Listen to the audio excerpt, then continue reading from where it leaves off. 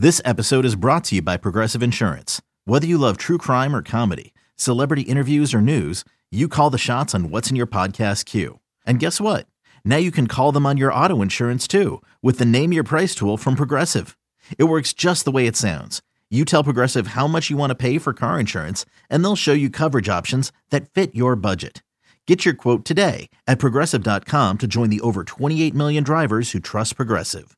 Progressive Casualty Insurance Company and Affiliates. Price and coverage match limited by state law.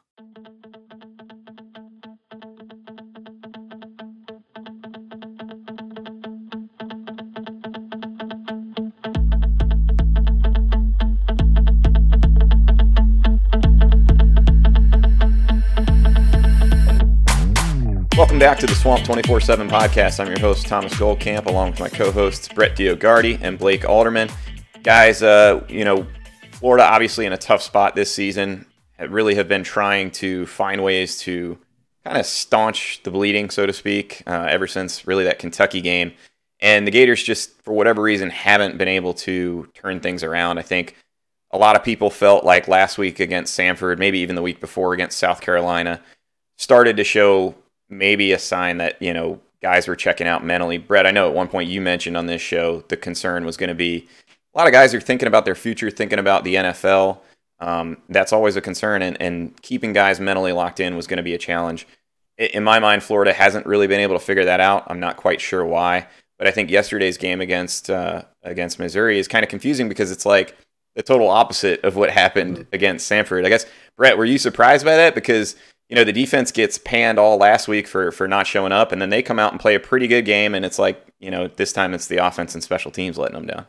Yeah, to be honest, I was a little surprised because it was a strong start defensively, especially in the trenches. Like they were shutting down Tyler Beatty early on in the game, and it looked way more reminiscent of like that Alabama game and those early games on where we were dominating in the trenches. And then as the game went on, it seemed like some more wear and tear that, Mizzou's offensive line was able to control the line of scrimmage, especially, in the second half. That kind of helped them to, and then they never really separated themselves because Florida's defense kept them in the game the whole time. But I feel like that quarterback for Missouri really didn't have it, in him to win the game on his own. So if they were able to continue and shut down Beatty in that run game, they would have won the game, pretty easily versus, Mizzou's offense. The line of scrimmage got dominated by them. Beatty, has like, I don't know, 3 or 4 runs of like 25 plus yards or something around the lines of that. And then completely changes the game, gives them way more momentum. The fans get into it on senior night. And ultimately, I mean, I was surprised with how they came out, though. It didn't look like they, Mullen and staff has lost them with how they came out. Compared to versus Samford, they came out just sluggish. Defense looked to not really know what they're doing. Maybe that's because Robinson got another full week with that defense, try to work on some scheme stuff. But in general, I was surprised how they came out defensively to start the game. Blake, to me, it seems like this Florida team in particular, and I've seen this happen with teams in the past. 2013, it kind of happened a little bit, not to maybe the same degree. 2017, I think it happened. But when you have a team in a situation where its back's kind of against the wall, the pressure outside is obvious. I mean, everybody's talking about Dan Mullen, where the program's at in year 4. To me, it seems like players kind of take on, individually at least here and there, this mentality of, well, we're doing everything we can. And I think that's kind of what you saw in defense. We're doing everything we can.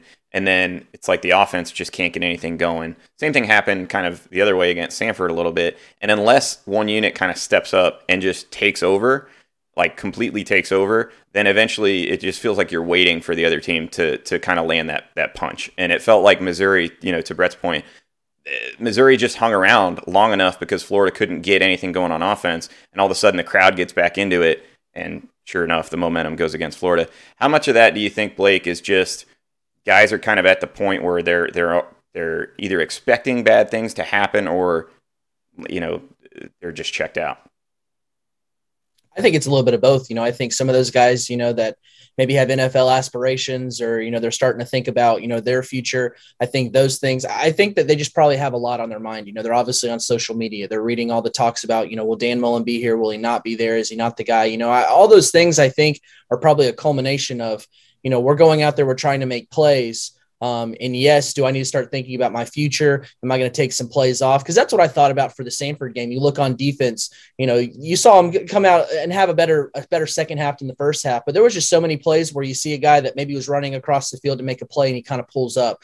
Those types of things are where you start to see some of those guys start to check out. But, I think they played a lot better, a lot more energized on defense against Missouri. I think they came out well. It's just one of those things, man, where I feel like every week, you're waiting to see if Florida's going to play a complete game, and they're just not. Special teams has been, kind of their Achilles heel all year. And this year the offense just couldn't make enough plays to pull ahead. What do you guys make of the fact that it seems like it's something different every week? Man, I don't know if it's just something that's just undisciplined. You look at a lot of the penalties that add up there. Those are undisciplined things. For me, it's just, it's kind of to your point where you're waiting for that one side of the ball to kind of take over and do it. No one wants to take the initiative to come out and dominate and, get whatever they need to do through. And I feel like that's a lack of discipline. Yeah. And then also it just seems like not a sense of like wholeness within the team. If you got to have the offense depending on the defense. And that's kind of like how it's been, to be honest, the past however many years of Florida when it was Muschamp, the defense, the offense always relied on the defense because you had a dominant defense. Then my last year playing there, obviously we couldn't get a stop defensively. So it's like the defense was relying on the offense constantly. And it seems like it's just been an issue within Florida. Special teams has always been pretty solid, especially as of like the past few years. But in general, it's like, why do we always have to have the offense putting up 35 points because our defense can't get a stop versus in the time before I got there, our defense with Muschamp was pretty dominant, but our offense could never get points on the board. And I agree with Blake too. One of the notes I wrote down was the penalties. They're killer. I mean, 9 penalties for 80 yards speaks for itself. But on top of that, I love Mahmoud. The guy's aggressive, and I'm not saying anything against him because he's a great player, but that offsides and the neutral zone infraction right before half is just something that kind of kills momentum. And then Trey Dean with that pass interference late. I could be wrong, but these are just the type of issues throughout my time at Florida where we make those kind of like boneheaded plays that I could be wrong, but I just don't see someone at Alabama making that type of play in a crucial part of a game or, an Ohio State or something. And I just feel like those little penalties seem like, small, but they turn into, a couple of games that are lost instead of being won. And that's the difference. It's so small between, an 11-1 year, obviously not this season in general, but I'm saying like those little penalties end up paying, dividends and how the season ends up being, 10-2 versus being, 8-4 or something like that. Yeah. And I think, I do think there's something to be said for the fact that Florida probably isn't as bad as it has looked this year. I think some of that is a product of recruiting. I think when you are recruiting at the level Florida has been, which is roughly 5th, 6th in the SEC, obviously not there with this class anymore. But when you're recruiting at that level, you're in more of those games where one mistake can kind of be costly like that. And I think that's part of the bigger issue. I think losing Kyle Trask obviously was a big deal. I think Kyle Trask covered up a lot of things. I mean, and even he couldn't fully cover up the defense, to your point. So I think there just needs to be, I don't know, a better, more locked in approach across the board. But obviously at this point, guys, we're going to end up shifting the conversation a little bit because, this Missouri game was just the latest in a string of these kind of things. And the question at this point becomes, how do you get out of that? So, Brett, I want to ask you, because you've had experience with multiple different staffs. You've kind of gone through the turmoil of being a player, when things kind of go sour in the fan base and nationally, when, the national media is talking about you and laughing about Eli Drinkwitz kind of pulling out his lightsaber and these kind of things. It's not a good place to be in. What does that feel like as a player, and how does this maybe compare to 2017 when all that started to go south with Jim McElwain? Well, I mean, one thing with social media and all the national spotlight is like, it's not like the players don't look at it, whether they try to or not. We see that kind of stuff. And, around this time is where you can lose your players. And, I wouldn't be against, saying that maybe some, players in the locker room have kind of lost their faith in Mullen, which, it's just tough. And like Blake said, too, you do have some of those guys that like have NFL aspirations too, that start to think like, let's be honest, you're an 18 to 22-year-old male, trying to focus on your future and like providing for your family outside of just college football. So it's just a tough situation. And I can't say exactly what's going on inside, but I know like during that 2017 year, it was different because the head coach got fired and that just was like I don't know, bowling ball of just a bunch of bad events. And then, you'd have players going at it with coaches, people lose, their faith in the coaching staff and stuff. I don't think that's completely happened still with having, Mullen there. But I know during my time at UF and, with what's happening right now, there's got to be a couple of guys that are thinking to themselves, like during our Alabama game last year, we kind of think of, why didn't we use or save that timeout instead of going for the 2-point conversion, little things like that, little moments like that. Why, the play calling before half, why when you have a minute left, and my buddy who's the kicker, Chris Howard, had his best game as a Gator. He's 3 for 3. He's got a big leg. I've seen him make, 50-yard plus, like 55 to 60-yard type field goals. Emory had a pretty solid game. Like you got a minute and 3 seconds left. The clock stops after every first down. You're telling me we don't have a 2-minute script that we can try to get down 40 yards from where we were at and give him a shot to kick a game winner? I think when something like that happens, it just deflates, you got a bunch of young guys that are, excited to try to win a ball game, regardless of how the seasons go. Because when the game's going on, I think players, and I know during my experience, they're able to channel in and like forget about that stuff. Because at the end of the day, you're a competitor and you're competing for, to win a game in the SEC.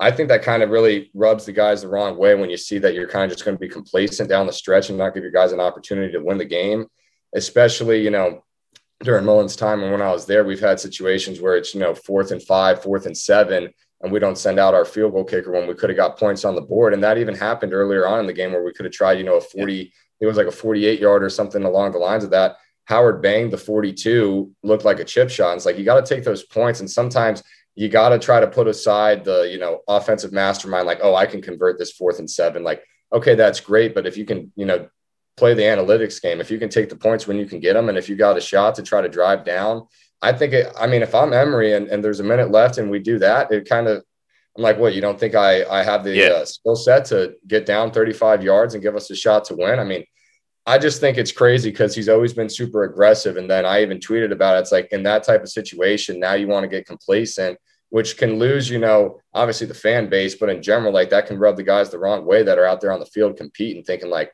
oh, we're going to go into overtime. Yeah, the offense looked good. We came down and drove and scored, but I love the call by Missouri to go for 2 there.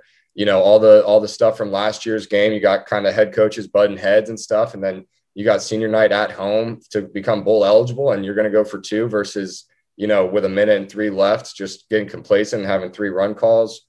I don't know. It's definitely something like that can really lose some faith from players. I know that because everyone's got a competitive edge, and that's kind of just shutting down the opportunity to win the game there. I think to me, what's odd about that is it seems very inconsistent in terms of approach from Dan Mullen. And I've always been a proponent of kind of what you're talking about is be aggressive in the right spots, right? Like the guys will feed on, hey, if it's a 4th and 1 and you tell your O-line, hey, it's on you to go get this. Like that's exactly what you're talking about is that competitor switch flips on you and it builds confidence, and then confidence builds more confidence.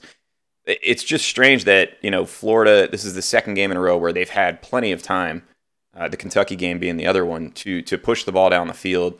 The Kentucky one was even more egregious given the timeout situation and all that.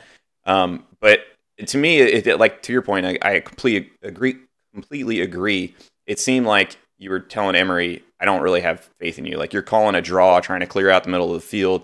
Granted, Naquan slips, I get it, but to me, it rings a little bit hollow in terms of the inconsistency of approach. Like there's guys don't necessarily know exactly when they're going to go for it, when they're going to try to kick, and then you're wondering why is he not kicking it because of me, and and your kicker's questioning things. Oh yeah, for sure, that can kill a kicker's confidence. And one last thing I just want to say too is I get it, Naquan slipped, but why not try to draw up something like last year's Georgia game when you got the wheel routes with the running backs or some play action pass type stuff just to get a first down, get out of bounds, give yourself at least an opportunity to think about it. Because I get not wanting to give them a chance to go win it, but a minute and 3 seconds is like, I mean, you got the opportunity to go get a field goal there. I just didn't agree with it.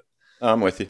All right, guys. Well, and I think it's one of those situations to where whenever you've got the confidence in your team to play, you play to win. And if you play not to lose, that just it just gets everyone slumped down. And I felt like that was a lot of the, kind of reminiscence of the Muschamp era. There was a lot of those games where he seems like he was playing not to lose. If you go out there and you push and you try to get some points on the board, I think that confidence builds up. And that's what this team needs. They need confidence. And I think that was something that was missing with that. I agree with everything you guys said in that point.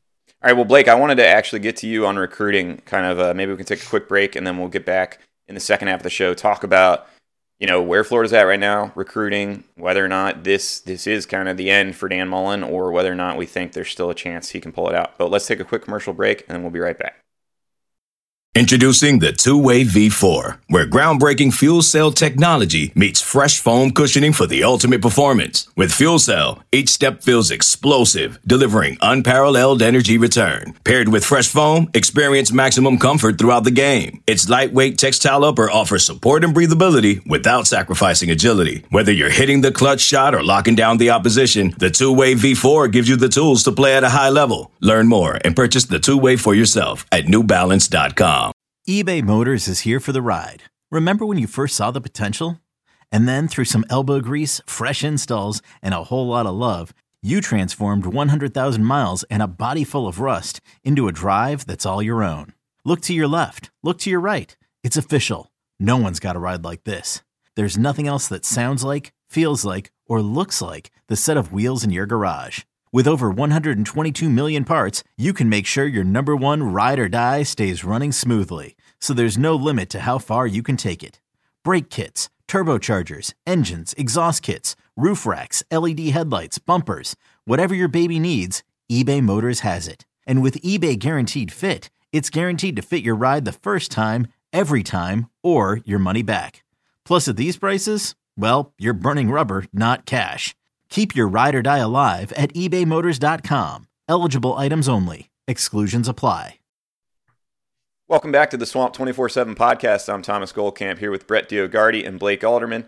Blake, I wanted to talk to you about recruiting because I brought this up really after the South Carolina game as one of the reasons why I thought things were probably too far gone already after that game, the way that Florida showed up in terms of effort, where the fan base was, or at least my sense of where the fan base was at that point in time. You have to be able to recruit to get yourself out of this. And, Florida, maybe you can win with a transcendent quarterback. Maybe Anthony Richardson turns into that guy.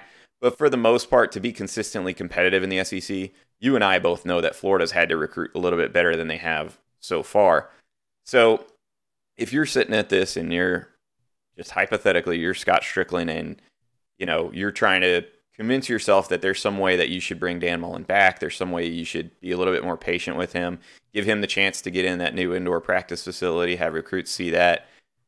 How do you come up with a narrative that you can turn things around in recruiting? Because to me, it doesn't seem like that's going to be doable.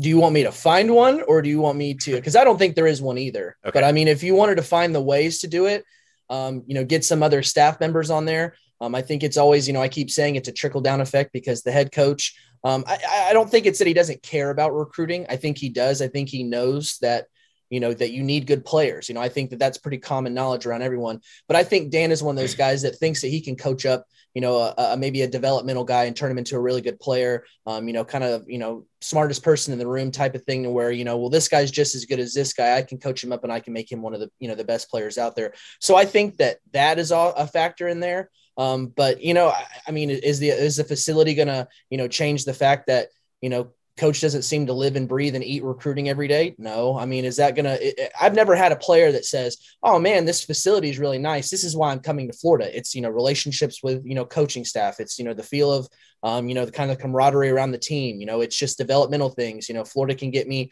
and my family here and that, on to the next level with development and winning games. And that's just not something you can sell this year. So I think in general, is there a narrative? I don't think there really is one. I think if you bring in some of those assistants in there that are going to recruit and breathe and eat and, it kind of reminds me of Jim McElwain. Yes, he was struggling recruiting, those years he was there. He was getting some players, but then he hires a guy like Jawan Sider. I think that kind of flips the script in general. When you have one of those alpha recruiters, and that's just one guy, that 2019 class or whatever, or 2018 class that Florida had before they moved on from McElwain was really good. And that was in a year where there were a lot of questions at Florida. So I think if you get one of those alpha type recruiters, can it change the can it change things around and you can kind of get, the recruiting buildup back? I think it's possible, but you have to make the right type of hire. You need a Jawan Sider type of guy who's going to come in and just kill it on the recruiting trail. And I think if Florida gets some more of those types of guys, I think that could be something to watch in there. But again, it all falls on the head coach. I think Jim McElwain knew that was an area where he needed to get better at, and he took the initiative to get a guy like Jawan Sider in there. And that's something that Dan needs to take a look in the mirror and really kind of look at that. And that's something that I could see if you want to flip things around. But, will he do that? That's the question. Well, here's one thing I'll say real quick. Yes, Jim McElwain did that, but he understood perception in the sense that he took some guys that Florida swore up and down they weren't going to take that were highly rated guys. Sure. Like, what I'm talking about, Darius Lemons, James Robinson.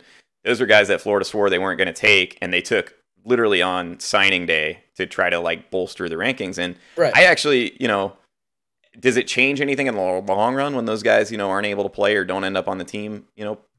You're still in the same place. Like, is the ninth rated recruiting class any different than the 13th if it's based on two guys that don't end up playing? No. But he at least understood the perception. And I think that's one of the things that Dan Mullen's probably struggled with. When you're a head coach, that's kind of, you have to give that effort in all areas, right? And I think Dan Mullen is a great X's and O's coach on offense. I do think he's very smart. I think he's inconsistent there in terms of play calling, and we talked about some of that in the first half of the show. But that's kind of his one calling card, right? And if you're asking people, what else does Dan Mullen do well right now? Maybe I'll just ask Brett, because to me, that's far and away the number one thing. And when you don't have enough other things like recruiting, just that sense of always needing to be recruiting, that kind of thing, the ability to organize a staff that doesn't have issues with players here and there, that doesn't have issues with each other, that's where, I think things start to fall apart. But Brett, I don't know, maybe you can chime in on that, knowing Dan Mullen a little bit better than us.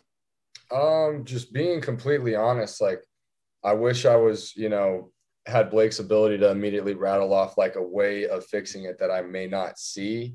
Just one thing I wanted to add too was when you mentioned Sider, he was like without a doubt, a player's favorite in the locker room, whether not just running backs, like defensive side of the ball, everybody loved him. And I see a lot of similarities just in being able to relate to the players. Like some of the guys that's on Mullen's staff and that are no longer there, and even a couple of guys that are still there, just aren't super inviting, I guess, to a recruit or to get someone like these guys want to build a relationship. They almost want, a coach to feel like like an older brother to you that you want to go and play for, that you have a good relationship with. And Sider was like the best with that. And it's funny because I see a lot of similarities in Christian Robinson with Sider. That's why I think, for recruiting purposes, at least if Mullen's staying there, a guy like Robinson needs to have somewhat of a bigger platform just in the recruiting aspect, that like people want to come and play for him. Like, he's the type of guy that'll go, I play Warzone with C-Rob, like we'll play Xbox, he relates to his players. Like even the guys that he's not in his position group and stuff, and guys want to play for a guy like him. So I think Mullen really, like Blake said, needs to get some other people to add to his staff, because it's kind of being shown now that he can't do it all by himself. So that's what I would say is try to, be less egotistical, put your pride to the side and think like, if I'm really going to fix this, like who is going to help me, with recruiting? Because recruiting is everything now. I mean, it's great when you're developing players for years to come, but in the SEC, when you got Alabama and Georgia and even like Tennessee's looking, even though we beat them, Tennessee's starting to look a lot better. South Carolina's becoming more relevant, with their new coaching staff. It's like, you got to be able to have players that are playing right now and have those guys that you're developing be, second and third teamers that eventually turn into that starter role junior, senior year. And that's been Mullen's huge approach, is like, you come in as a freshman, you're going to contribute maybe on some special teams. And if you travel, it's because of special teams.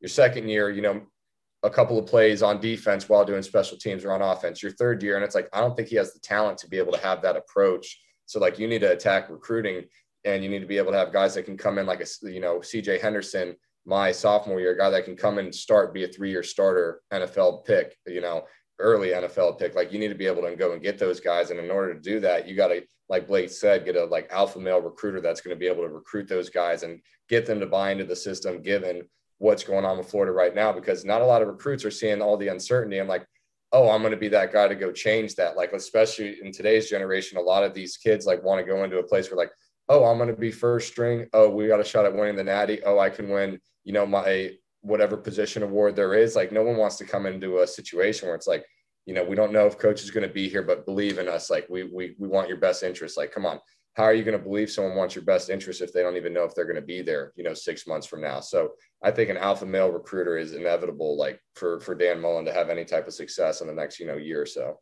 Yeah, I think you made an interesting point there as far as the development cycle for players that come into the Florida program under Dan Mullen. And one of the things I had talked to a couple of Mississippi State folks, beat writers that had covered Dan Mullen at State, when he was hired. And one of the things they pointed out was watch recruiting. And they said specifically junior college prospects on the O-line. In other words, this was before the transfer portal, but Mississippi State pretty regularly would have veteran lines. But they, if they ran into situations where they had a year where a couple veterans graduated, they were trying to, plug and play with JUCO guys. And that can work here and there, but I don't think it's a sustainable model. I think what we've seen to some degree is Florida's reliance on so many seniors and unwillingness to play freshmen younger. In some ways, hurts their development a little bit, but also it's kind of like a patchwork approach where you're trying to grab guys from the portal. And there's just a lot more high school prospects, a lot more options of really top-notch players that if you're at a place like Florida, you should be able to go out and get via recruiting. Like, you shouldn't have to be trying to patch things, with 3 defensive tackles from the portal. And to me, that's a reflection of kind of the approach that's been there on recruiting. Blake, I don't know. I mean, we've talked about this a little bit, but how big is that in terms of part of the problem, and how do you fix that? Talking about the portal and like relying on the portal? Just the overall strategy, because I think we've obviously praised Dan Mullen quite a bit for the portal when it works. I mean, they've gotten some Jonathan really good Grenard was a pretty good player. Grenard is the perfect example. Van Jefferson, Trey Grimes. I mean, you've gotten some good players. Just one thing I just want to add just real quick, just thinking of what you said is like, I feel like nobody's really going to want to come from the portal like these later guys like a John Grenard nowadays, other than for NFL aspirations, because you have a big platform given being, in the SEC and stuff like that. I feel like if anything, with the approach and with the talent level that's there now, these redshirt senior, redshirt junior guys with a lot of experience will only go to Florida, given the situation right now, to take that next step to the, NFL. That's just my thought. I just want to throw that in there. Yeah, but for me, I think using the portal, it's kind of a gray area, because I do feel like the defensive line, it's an area where Florida just didn't recruit well enough to start out. That was something that they had to play a lot of makeup on. But if you're relying on the portal, I feel like one thing that you can kind of play a risk with is, let's say you're a freshman, you come in, you think you're probably going to be a red shirt type of guy, to come in there, you take your year, and that's a season of, many months and weeks to where you're just practicing. Well, let's say you're a red shirt freshman or you're a sophomore, you got into some games, and then you come in the next year and you get a guy out of a portal. So you're still waiting that much longer. So I feel like that is where you hurt the developmental stages of things, and why a lot of these, could be such a drop off. Obviously Javon Dexter is a really good defensive lineman. That's a 5-star type of player. You're going to come in and he's going to play and he's going to make an impact. But past that, I mean, even looking Jason at the defensive Marshall's line, done well. Jason Marshall is another guy who's done really well. But if you're relying on a lot of these portal type of guys that are going to come in, you're just hindering the development of even more of those high school types of guys. The Avery Helms, the Ethan Pounceys, the other guys there, because you're going to the portal and you're getting a defensive back, or you're going to the portal to get a defensive lineman. So I do feel like where there is a developmental process into Florida's program under Dan Mullen, I feel like you do hinder some of that development in real game type of environments by, it's a guy that's maybe like I said, a redshirt freshman, sophomore, whatever, who should be coming in and getting those valuable game snaps, but he has to wait even longer from a guy from the portal. So I feel like that just prolongs things even more. Yeah, I think that's a great point. Obviously Javon's having a big impact, playing a big role, but you talk about some of these other guys. Everyone knew he was going to. Jalen Humphreys, Jalen Lee, Lamar Goods, and granted, there's been in some of those cases injury situations where they weren't able to play. But I do think it kind of sends that inconsistent message, right? And I think inconsistency is probably the key word for the Dan Mullen era so far. Is there's an inconsistent level of effort given to recruiting in certain times of the year. Florida taking a vacation a week before the dead period begins. That's not something other schools are doing. And not that Florida doesn't turn it on. I mean, we've talked about some of the times that they've closed strong. Landon a Josh Braun, stealing him from the last second at Georgia, closing a little bit better in that stretch leading up to early signing day. But at this level of football, in college football, the SEC, you just cannot be inconsistent in that way. And I think that the patchwork portal approach in some ways also sends that message of inconsistency to your younger guys of, hey, we recruited you, but oh no, we've got a hole. We don't think you're ready yet. So we're going to bring in some guys from the portal. All of a sudden you're waiting another year. Like, to me, that's where seasons like this, you start to see them snowball, because you have frustration of guys. And look, you're never going to completely avoid frustration in the locker room. You've got 100-something guys in there. You're going to have 5 to 10 guys minimum every year that are frustrated with their lack of playing time. They're frustrated with their position coach, whatever. That happens. But I do think when you have kind of that approach of it, to me, it almost comes off as like fixing things at the last second. And I think that has been reflected with the decision not to part ways with Todd Grantham last year. In my opinion, when we kind of vocalized this at the time, I thought the 2 assistants they got rid of defensively, Ron English probably, in my opinion, needed to go. I thought Torian Gray was a really good coach who's been really good everywhere he's been. He's a great recruiter. Guys like him. To me, it just felt like, such a late response, such a late passive approach to the entire organization of the program. So to me, it's not surprising that you see that kind of passive approach show up within games, or that inconsistent approach of when you go for it on 4th down, when you don't. I don't know. That was a little rambly. It just kind of clicked in my head at the time. But let's talk about, real quick before we close here, where are you guys at right now? I mean, I've said my piece. I said 2 weeks ago I thought it was past the point of no return, where I've seen it happen too many times, where the fan base goes toxic and it becomes almost us versus them, as far as team versus the fans. And it's not everybody, trust me. A lot of Florida players, veterans, have been through this before and know to avoid that. But to me, I thought we were too far gone 2 weeks ago. I'm still in that camp. Where are you guys at? I'm still in the same camp. I think it's too far gone. I think the noise in the system's there. I feel like apathy has been setting in, at least from the fan base, for, the last couple of weeks. I just don't see any way this gets turned around. I just don't think at least to me, there just doesn't seem like a scenario to where that works. And, even if Dan does get another year, I feel like, Scott Strickland has kind of hitched his wagon to Dan Mullen if things don't go well, kind of like how Dan Mullen hitched his wagon to Todd Grantham last year whenever the defense was struggling. So I feel like it's past the point of no return. You would probably have a better idea, Thomas, of, maybe the talks going on behind the scenes with things, but I just don't see it, at least in my opinion, how this just turns around and just all of a sudden, starts clicking. There's just not even very many scenarios. I think, just from kind of reading things, I think Brian Kelly a couple years ago was like one of the only times where this has actually worked out and things turned around. So at this level, for sure. Yeah, excuse me, at this level of ball, I just don't see where this just, turns out to be positive. Right. What's your take? Because you've been around Dan. I mean, if anybody could make a case for him, it would probably be you. Well, first, I want to mention what you just said. I think was spot on too. Torian Gray was hands down the best DB coach we had during my 5 years, and you could do a survey with every DB that played there, and they would all say Torian Gray was the best overall, scheme, technical approach coach, and best in relation to with players. But I think right now, like you guys are saying, I think, this is the time too, when you bring in those transfer portal guys, those, and you hinder the development of guys. Like, just off the top of my head, I think of like a guy like, Josiah Pierre, who I was good friends with last year. Like, this time around, unfortunately, there's going to be a group, how it's been in the past. I'm not right or wrong, but there's probably 5 to 7 guys right now that are like, they've decided they're transferring. They know they didn't get their opportunity. And, that happens with every team.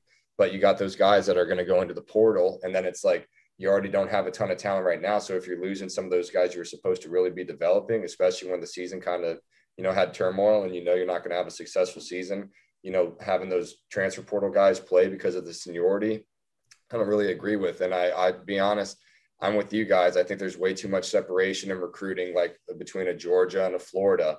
And I want to be optimistic, but I really don't know what there is that Dan Mullen can do to right the ship immediately. And I don't think he has the leash right now to have, 2 more years to figure it out. I think, how Gator fans are, and just how, we deserve to have a winning program. And I know, we had a good couple of years when Dan first got here, but he seemed to have lost that culture that he brought, and people aren't buying into the system as much. And I don't really see there being a way to really right the ship. So it'll be interesting to see, and love to see what, Scott Strickland thinks of the situation. Cause I know he's got, huge ties with Dan. He brought him in as his, first hire, really. So it's like, it'll be interesting to see what he's going to do, because, either they're going to continue to build that relationship and the fans are going to want to know more of what's actually going on, or he's going to have to cut ties with him and do, what the fans want. And that's, get a new type of coach that's going to be, all in on recruiting, that brings in a killer staff that's going to be able to get players that come to a situation that isn't, the most appealing, given when you got Georgia and all these other teams that are dominating. Yeah, I think, I don't know exactly where the administration stands on that. My sense from talking to people close to it, obviously I'm not talking to Scott Strickland directly, is that they've wanted for really the last couple weeks to be patient and give Dan Mullen a chance to work things out, give him a chance to change, some of the staff out, bring in, guys that can help him on the recruiting front. But I'll go back to even before the South Carolina game, the phrase that I heard used about, where Scott Strickland was at was we just need some wins. And unfortunately, the way things have gone, the way the South Carolina game looked, Florida goes in as a 20-something point favorite, loses by 17. Samford, I mean, if you have guys locked in, you're not in a 70-52 shootout against Samford. And then last night, I thought much better from the approach, the effort standpoint. But again, that almost ends up being an indictment on where you're at in terms of the actual makeup of the roster. If you're still having all those problems, it's hard to say, okay, if they're playing pretty hard and still not getting it done against really a pretty mediocre Missouri team, what are we doing here? But I said last week on the podcast on Sunday that I thought fans just needed to be patient and let it play out. I talked about I wasn't sure that this team would be able to rally, and that's where, there's part of me is like the effort was much better yesterday, but overall they still weren't able to pull out a result. So I think it's probably just a matter of time, but we're not in Scott Strickland's brain. We don't know the way he's thinking.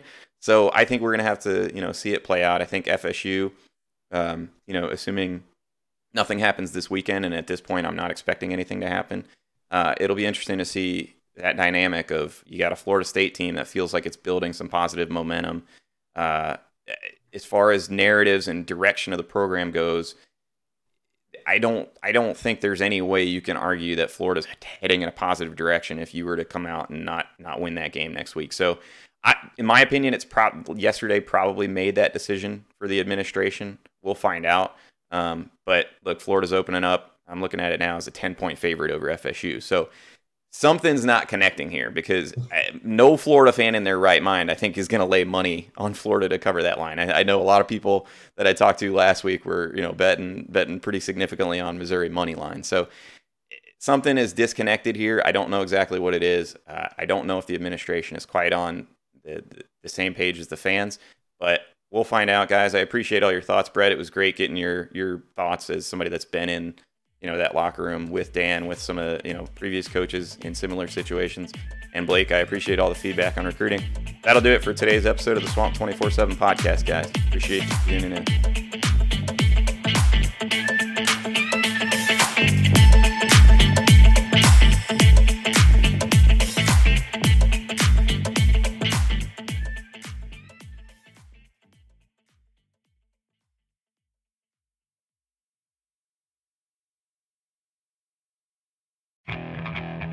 Okay, picture this.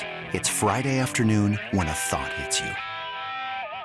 I can waste another weekend doing the same old whatever, or I can conquer it. I can hop into my all-new Hyundai Santa Fe and hit the road. Any road. The steeper, the better. Because my all-new Santa Fe is available with H-Track all-wheel drive, so I can hit the trail without a worry in the world. Heck, with 3 rows and best-in-class rear cargo space, I can pack the whole family in with all our gear. We've got available dual wireless charging for our phones, so we'll never lose touch with civilization, and we won't lose touch with the primordial power of Mother Earth. So which is it? Waste the weekend or do something a little more epic? And conquer it in the all-new Hyundai Santa Fe. Visit HyundaiUSA.com or call 562-314-4603 for more details. Hyundai, there's joy in every journey.